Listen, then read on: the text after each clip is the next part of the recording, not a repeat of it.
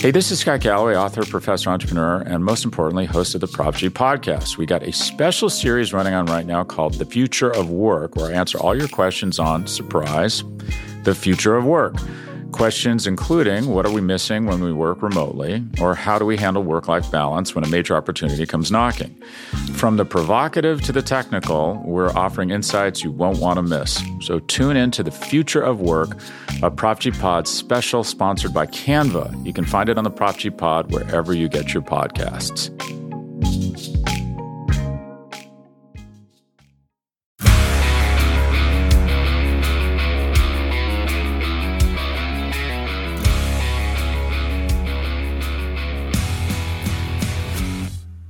Welcome to the Daily Hammer, your daily news source when it comes to the Atlanta Braves as part of the Battery Power Podcast Network. My name is Sean Coleman. Hope wherever you are and wherever you are listening, you're having an outstanding start to your Tuesday. It obviously was a monumental night for the Braves, heading to LA to face the Dodgers. Many different narratives that certainly played out for the Braves and the Dodgers. We'll discuss that in just a moment. Of course, you can find the Daily Hammer and the Battery Power Podcast and the Road to Atlanta podcast all as part of the Battery Power Podcast Network. Free on all podcast platforms. Please subscribe. You want the best coverage when it comes to the Braves. Look no further than the Battery Power Podcast Network, which you can also find at batterypower.com and at BatteryPowerSBN across all forms of social media. My name is Sean Coleman. You can find me at StatsSAC on Twitter. When it comes to the Braves, here's the latest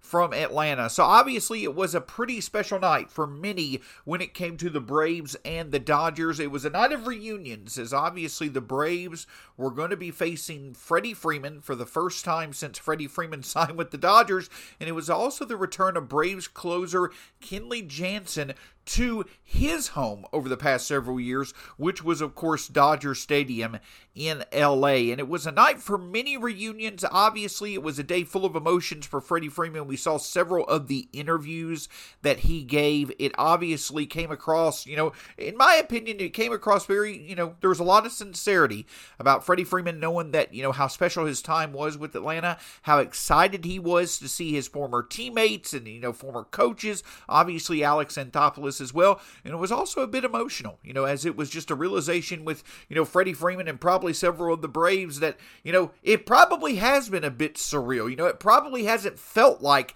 that, this is how things are going to be from now on. This may have been, kind of, a reminder of just, how permanent things are now. Not anything negative. This is a situation that, obviously you're excited, has played out well for everybody involved, but there probably was a bit of a feeling of like, okay, this is a reminder that this is how things are going to be from now on. And of course, obviously, though it didn't work out that well for the Braves, Freddie Freeman took advantage of the opportunity, hitting a home run in his first at-bat, his first official home run as a Dodger, coming in his first at-bat as a Dodger against the Braves. Before we get into the game, though, I wanted the opportunity to be a pretty exciting opportunity as I got the chance to talk with someone that I have come to know and a fellow huge Braves fan. His name is Lang Whitaker. I've had the pleasure of getting to know Lang a bit over the past few weeks. We both cover the Grizzlies. Lang for Grind City Media, and Lang has also been, covering the NBA in a variety of capacities for nearly 2 decades, but he is a major Braves fan as well, and also is an author of a Braves book that he wrote about a decade ago. But I had the opportunity before the game started to sit down with Lang and talk with him and talk about just how special Freddie Freeman's time with the Braves was and how things are going to change moving forward. Here's my interview with Lang Whitaker, and then after that we'll come back and break down Game 1 of the Dodgers and Braves series in LA. Be able to bring in someone who I've had the pleasure of getting to know, fellow gentleman who covers the Grizzlies. He covers the Grizzlies for Grind City Media, but Georgia native, big Bulldog, big Braves fans, worked for Slam, worked for GQ, NBA.com. You know him as Lang Whitaker, who has obviously had many roots in Georgia and is a huge Braves fan as well. Lang, thank you so much for taking the time to join me this evening. Hope all's well in your area, sir. Yeah, no, thanks for having me on. It's a momentous night in Braves country for the return of Freddie Freeman. Well, I guess not the return, but the first time we're seeing Freddie since he left. So no, I appreciate you having me on. It's been something I've been looking forward to in quite a while. Obviously, myself and Lane, we cover the Grizzlies. I know many Braves fans are big Hawks fans as well. So we're all enjoying the NBA playoffs, but baseball is here. And Lang and myself, we kind of got to talking last year during the Braves World Series run. And Lang wrote a great piece for grindcitymedia.com, has been a huge Braves fan for many, many years now. And Lang, let's start there. Obviously, the Braves won the World Series title. It was the perfect ending to what we didn't know at the time was the end of the Freddie Freeman era. But just when you look back over the past 12 years, being a big Braves fan, what did Freddie mean to you? I mean, he meant so much to so many, but what exactly did he mean to you? Someone who covers sports, maybe not baseball directly, but just a big Braves fan who had the joy of watching Freddie for years. The first time I remember seeing him or hearing about him was when he was in the minors, and he and Hayward were like the two, up and comers. And I wrote a book a couple of years ago. Now it's more than a couple, but I wrote a book years ago about growing up as a fan of the Braves called "In the Time of Bobby Cox." And when I was working on that book, I went to the Braves spring training down in Orlando, and the first day I was there, walked out on the field, and Freddie was taking batting practice, and had never seen him in person, didn't know anything about him, but I watched him hit, and I was like, all right, well, clearly this guy's really good. So I kind of had an eye on him all, the last couple months he was in the minors till he got to the majors, and then got to watch him. And I think really what he meant to me was baseball to me is like sort of for those of us who watch a team every night, whether it's the Braves or whatever your team is, baseball to me is it's sort of a constant in our lives, right? Because there's so many games and the games take so long. And so I know every night I get home from work, I make dinner, whatever we eat, and then I can turn on the game. And for the next 3 hours, I know what I'm doing. You can get up, you can walk out of the room, and you might miss a pitch here or there, but you're not going to miss that much. And it's just the perfect background to my summer, basically, my spring, summer, fall. And for the last dozen years, Freddie was part of that every single game. And you knew he was going to be playing first base and hitting fourth or second or whatever they had him at during that time. But Freddie was, we saw Hayward come and go. We saw all these other guys come and go, but Freddie was there. He was always there. And you knew that he was going to be that guy who was going to, hit for power, hit for average. They would shift him and he would still try to hit it over the shift every time. He would scoop balls out of the dirt at first. And he to me was really just sort of that, almost a connective tissue between the 90s Braves, the Bobby Cox era, and what it is now, the Snitker Braves, I guess. So I don't know. I guess that's how I would look at it. To me, as Freddie was sort of that constant, the one thing that kind of you can point to him as the tie between today and a dozen years ago. Yeah, and that's the thing about it. When you look at the Braves, we've had a lot of luck in having one of baseball's best be in the face of our franchise. Hank Aaron to Dale Murphy to Chipper Jones to Freddie Freeman. Someone that's not just a baseball player, but really seems to be one of the best examples of what the game is. A citizen of Atlanta that people love for the person, but also for being a baseball player. And I think that that's what stands out about Freddie Freeman just as much. He was a great ball player, an outstanding ball player, better than anybody could have expected. But he was one of the best ambassadors for the game, one of the best people to play the game. And that's what made it so special to see him blossom and lead us to a World Series title in 2021. No, yeah, totally. To have a guy like that who was really just all about baseball. It was never about himself. It was never about off the field stuff. It was never the endorsements, anything like that. Like, with Freddie, it was always about baseball. And I think that's pretty special today. The way the world works, the way sports works, even when he left and he did a post on Instagram, like that was pretty rare for him to to do a thing like that. And so I think with Freddie that it was in a lot of ways like a throwback to the athletes we heard about growing up, the way that, DiMaggio and Hank Aaron and those guys were like, it was a guy who was about baseball. And it was kind of fun to have that guy as the face of our team for a long time. Ronald Acuna is my favorite player right now. He's about as opposite as you could be from Freeman in those regards. You know, he's like active on social media and all these other things, and I love that.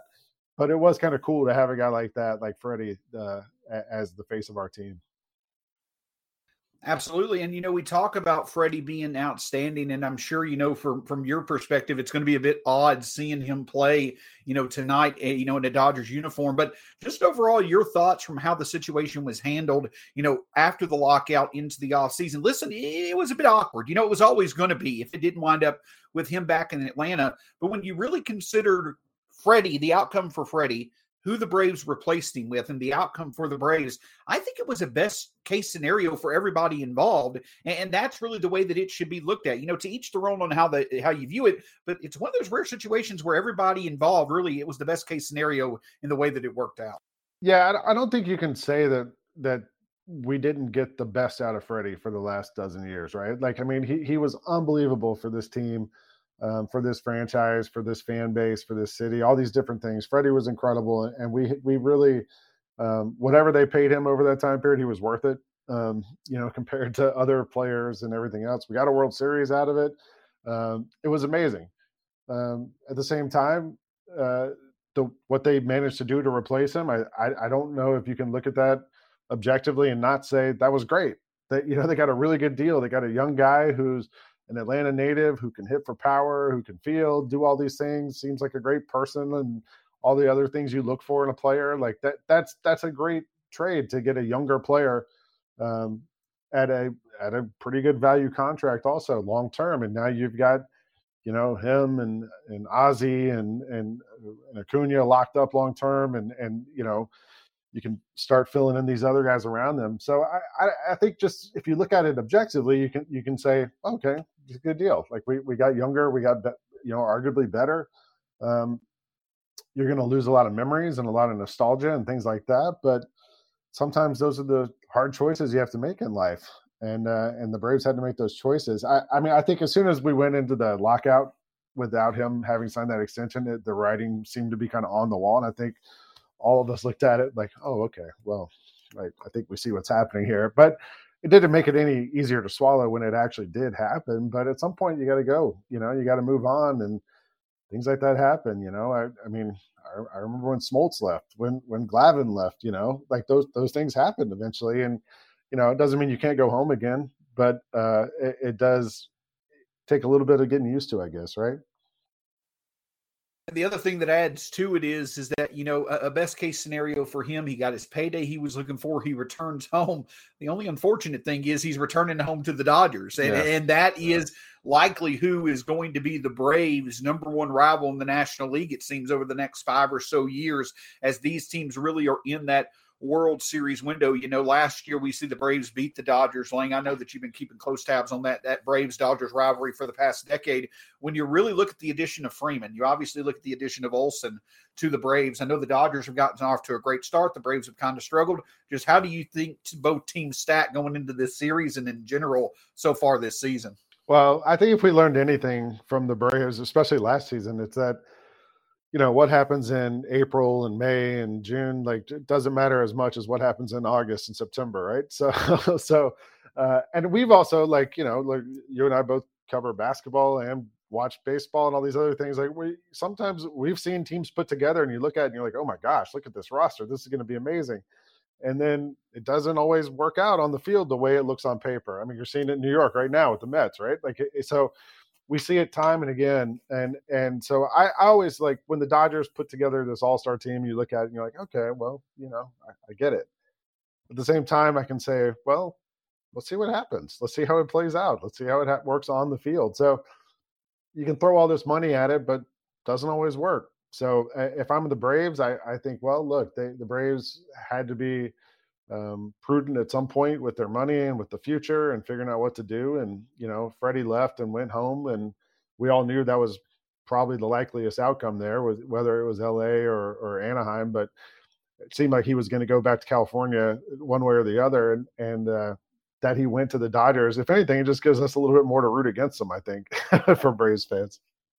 That's a great point. Great point. And let's, though, get to the other news that, I know the Braves are playing Freddie Freeman right now, but the other big news is tomorrow, Ronald Acuna Jr. returns to the diamond for the Stripers for the first time in 9 months. You just said that he was your favorite player, as he is for many, many fans, but it kind of is a bit, odd when you think about it. He hasn't played since mid-July of last year. So much has happened, but when he comes back, this legitimately is his team. Like, there's no doubt about it. Ronald Acuna Jr. is the face of this franchise, the foundation of this franchise.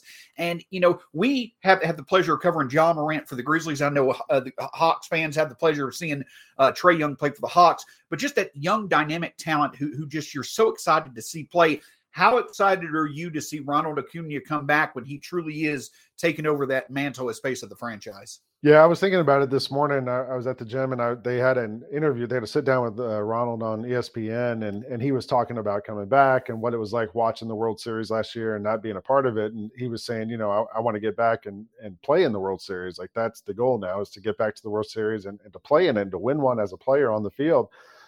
And it made me think about, last year at the trade deadline when the Braves went out and added all those hitters and everything else. And, this year, whenever he does get back, which sounds like it might be sooner than later, you're basically, instead of adding like a complimentary piece, instead of adding a fourth outfielder or an extra utility guy or whatever, like, you're adding the best player on the team, arguably.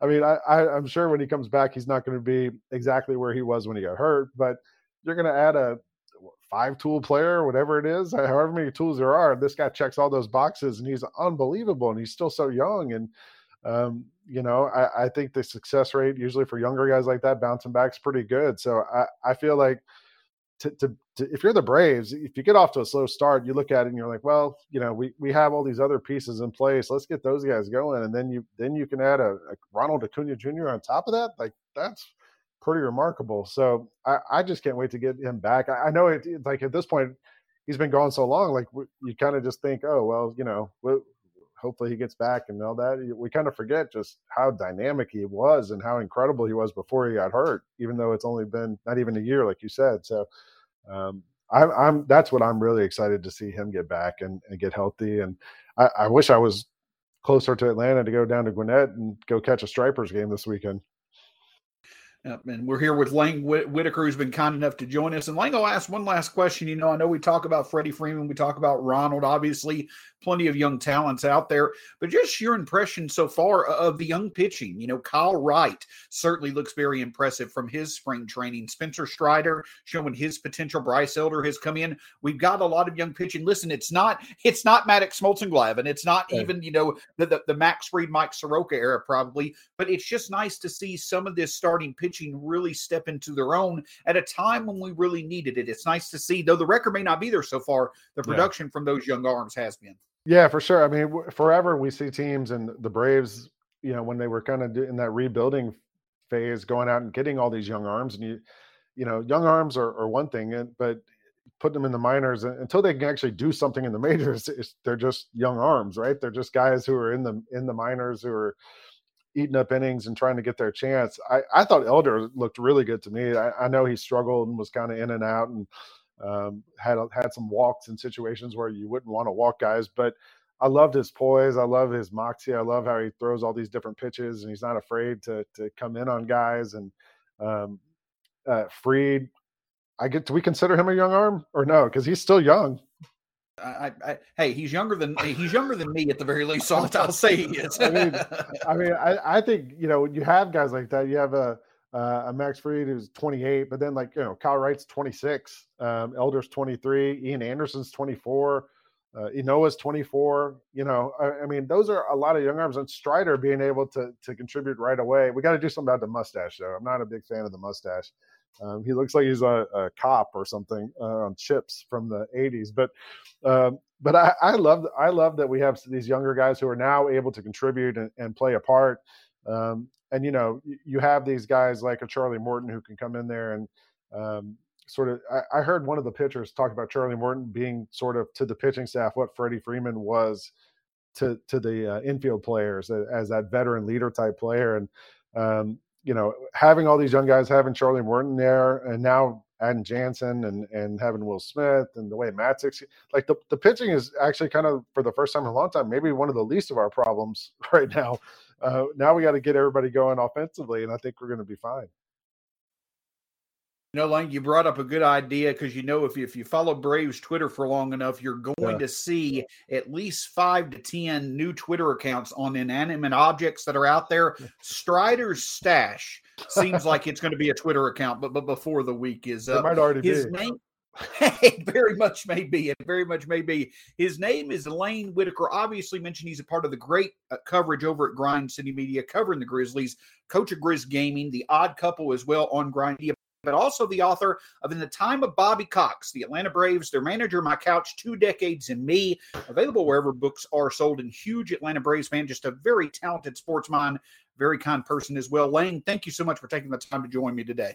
I'm glad to be able to do it. I wish we'd done it sooner, and let's do it again soon. We'll do. His name is Lane Whitaker. Thanks so much, and obviously we've got plenty more to talk about when it comes to the Braves and Dodgers. We'll be back in just a moment.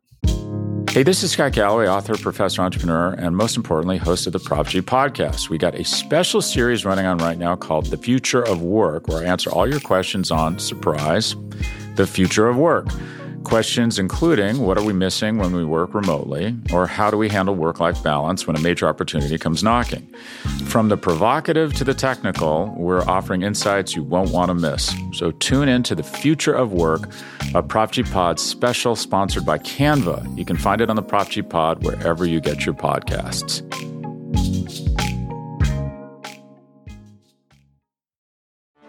Get ready for the greatest roast of all time, the Roast of Tom Brady, a Netflix live event happening May 5th.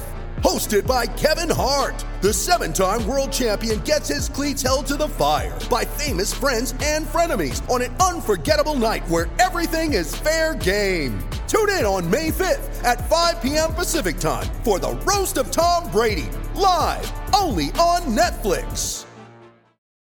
So certainly, again, want to thank Lane Whitaker for taking the time to talk with us, and an outstanding sports mind when it comes to sports in general, but also just a passionate Braves fan. It was great to get his perspective of Freddie Freeman's time with the Braves, and obviously the Braves moving on, to a new era of baseball, while Freddie starts a new era of baseball on his end with the Dodgers. Well, while many things have changed, some things remain the same, and the Braves visiting Dodger Stadium over the past, decade plus has certainly not resulted in a lot of great moments, unless you count the 2021 World Series run. But as many predicted last night, it worked out as many of us thought it would. Huascar Ynoa versus Clayton Kershaw. Ynoa on the road against the Dodgers just did not work out at all. Following Freddie Freeman's home run, the Dodgers were just very, very confident in their approach towards Huascar Ynoa, and they were able to put together, outside of Freddie's home run,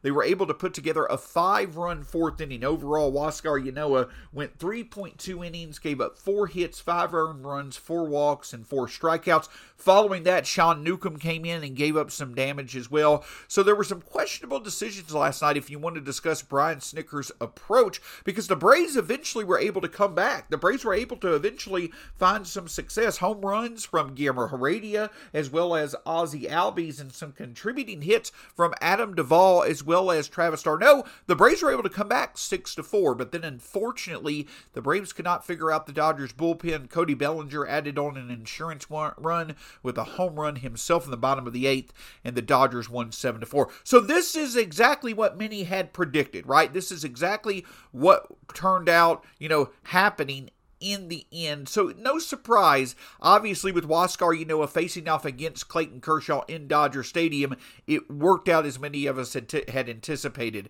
But even though what worked out is what we anticipated, we still obviously have to deal with the fact that there are certainly some, discouraging signs when it comes to Huascar Ynoa and his spot in the Braves rotation. We've already seen Bryce Elder be shifted up to a higher spot in the rotation, and Huascar Ynoa be the sixth man. And now we're looking at a rotation of Max Fried, Charlie Morton, Ian Anderson, Kyle Wright, and Bryce Elder. And you would have to think that if the Braves were to continue on with this six-man rotation moving forward, perhaps Huascar Ynoa's spot in that rotation becomes open. You've got Spencer Strider, who has looked phenomenal over good stretches, over, multiple inning stretches and multiple outings this year. You've got Tucker Davidson, you've got Kyle Muller. This is where the Braves had the luxury of trying out many different arms that could fill out rotation spots until they're ready to go back to a five-man rotation, until they feel that they've stretched out their starters enough to truly go to a five-man rotation. So it'll be very interesting to see the next time that Huascar Ynoa's rotation spot comes up, does someone else potentially start in his place? Now, Huascar Ynoa coming away from the starting rotation, if he's not meant to be a part of the starting rotation moving forward, that doesn't mean that the Braves cannot utilize his arm as a bullpen arm. Huascar Ynoa still has electric stuff at times. It's just unfortunately his control has not been there this year for him to be trusted multiple times through the opposing order. So I would imagine that it will be very interesting to see what happens with Huascar Ynoa's rotation spot and how he's potentially utilized moving forward, and who may step up into the rotation in his place. But obviously, so last night didn't work out. It worked out as many of us thought it would. It didn't work out in terms of the Braves' fortunes. Well, this time around, the Braves certainly have to feel at least a bit more confident in the fact that they're going to have their two aces on the mound to end this West Coast road trip before a much-deserved day off. Tonight, you've got Max Fried versus Walker Buehler, a matchup of pitchers who've had plenty of postseason success and regular season experience against the teams that they're facing tonight. You obviously have to hope that the Braves will be able to find some success like they did against Walker Buehler in the playoffs the last time that they faced him. But of course, with Max Fried, the numbers are, this season so far when it comes to his starts, they haven't necessarily been indicative of how good he's been for stretches of his starts at times. But the Braves certainly could use Max Fried putting together one of his dominant starts, if you will. It's going to be hard to do it against a lineup as good as the Dodgers, but Max Fried putting together a start where if the Braves can get a couple of early runs, Max Fried can do the job to limit the damage and allow for the Braves to maintain the lead through 5, 6, 7 innings of work for Max Fried. That would be an ideal development for Fried and the Braves, especially after the bullpen was used a bit earlier than some had hoped it would be last night. But of course, it's going to be a very, very tough pitching matchup for the Braves. You have to hope that they're going to find a way to be able to win at least one of their next two with both Fried and Morton on the mound before they get the off day on Thursday and before they head home to start a series against the Marlins. But if there is a bit of an encouraging sign, the bottom of the order also produced a bit better last night than it usually had. Eddie Rosario was able to get his second hit of the season. Guillermo Heredia went deep again himself. Ozzie Albies produced as well. The top of the order had 6 combined hits. So the Braves overall were able to make contact against the Dodgers pitching. But also, this is the second straight game the Braves lineup had 0 walks on the night. You certainly hope that that's something that changes so that the Braves might more consistently have chances to score runs. It's certainly going to be a fun night. It's going to be a very exciting pitcher's duel. The Braves have had some success in recent years against Walker Buehler, especially when it comes to the long ball. Hopefully they'll be able to find an opportunity to get 1 or 2 big hits early, give some support to Max Fried, and Max Fried can deliver in being able to give the Braves a much-needed victory. Of course, you can find the Daily Hammer, the Battery Power Podcast, the Road to Atlanta Podcast, all at BatteryPower.com, as well as at Battery Power SBN across all forms of social media. Cannot thank Lang Whitaker enough for taking the time to join us on this edition of the Daily Hammer. Just excellent perspective on his end. You can find him at Lang Whitaker on Twitter. You can find myself at StatsSAC. Until next time, it's going to be a lot of fun seeing the Braves and Dodgers face each other once again. We'll talk to you again soon here on the Daily Hammer.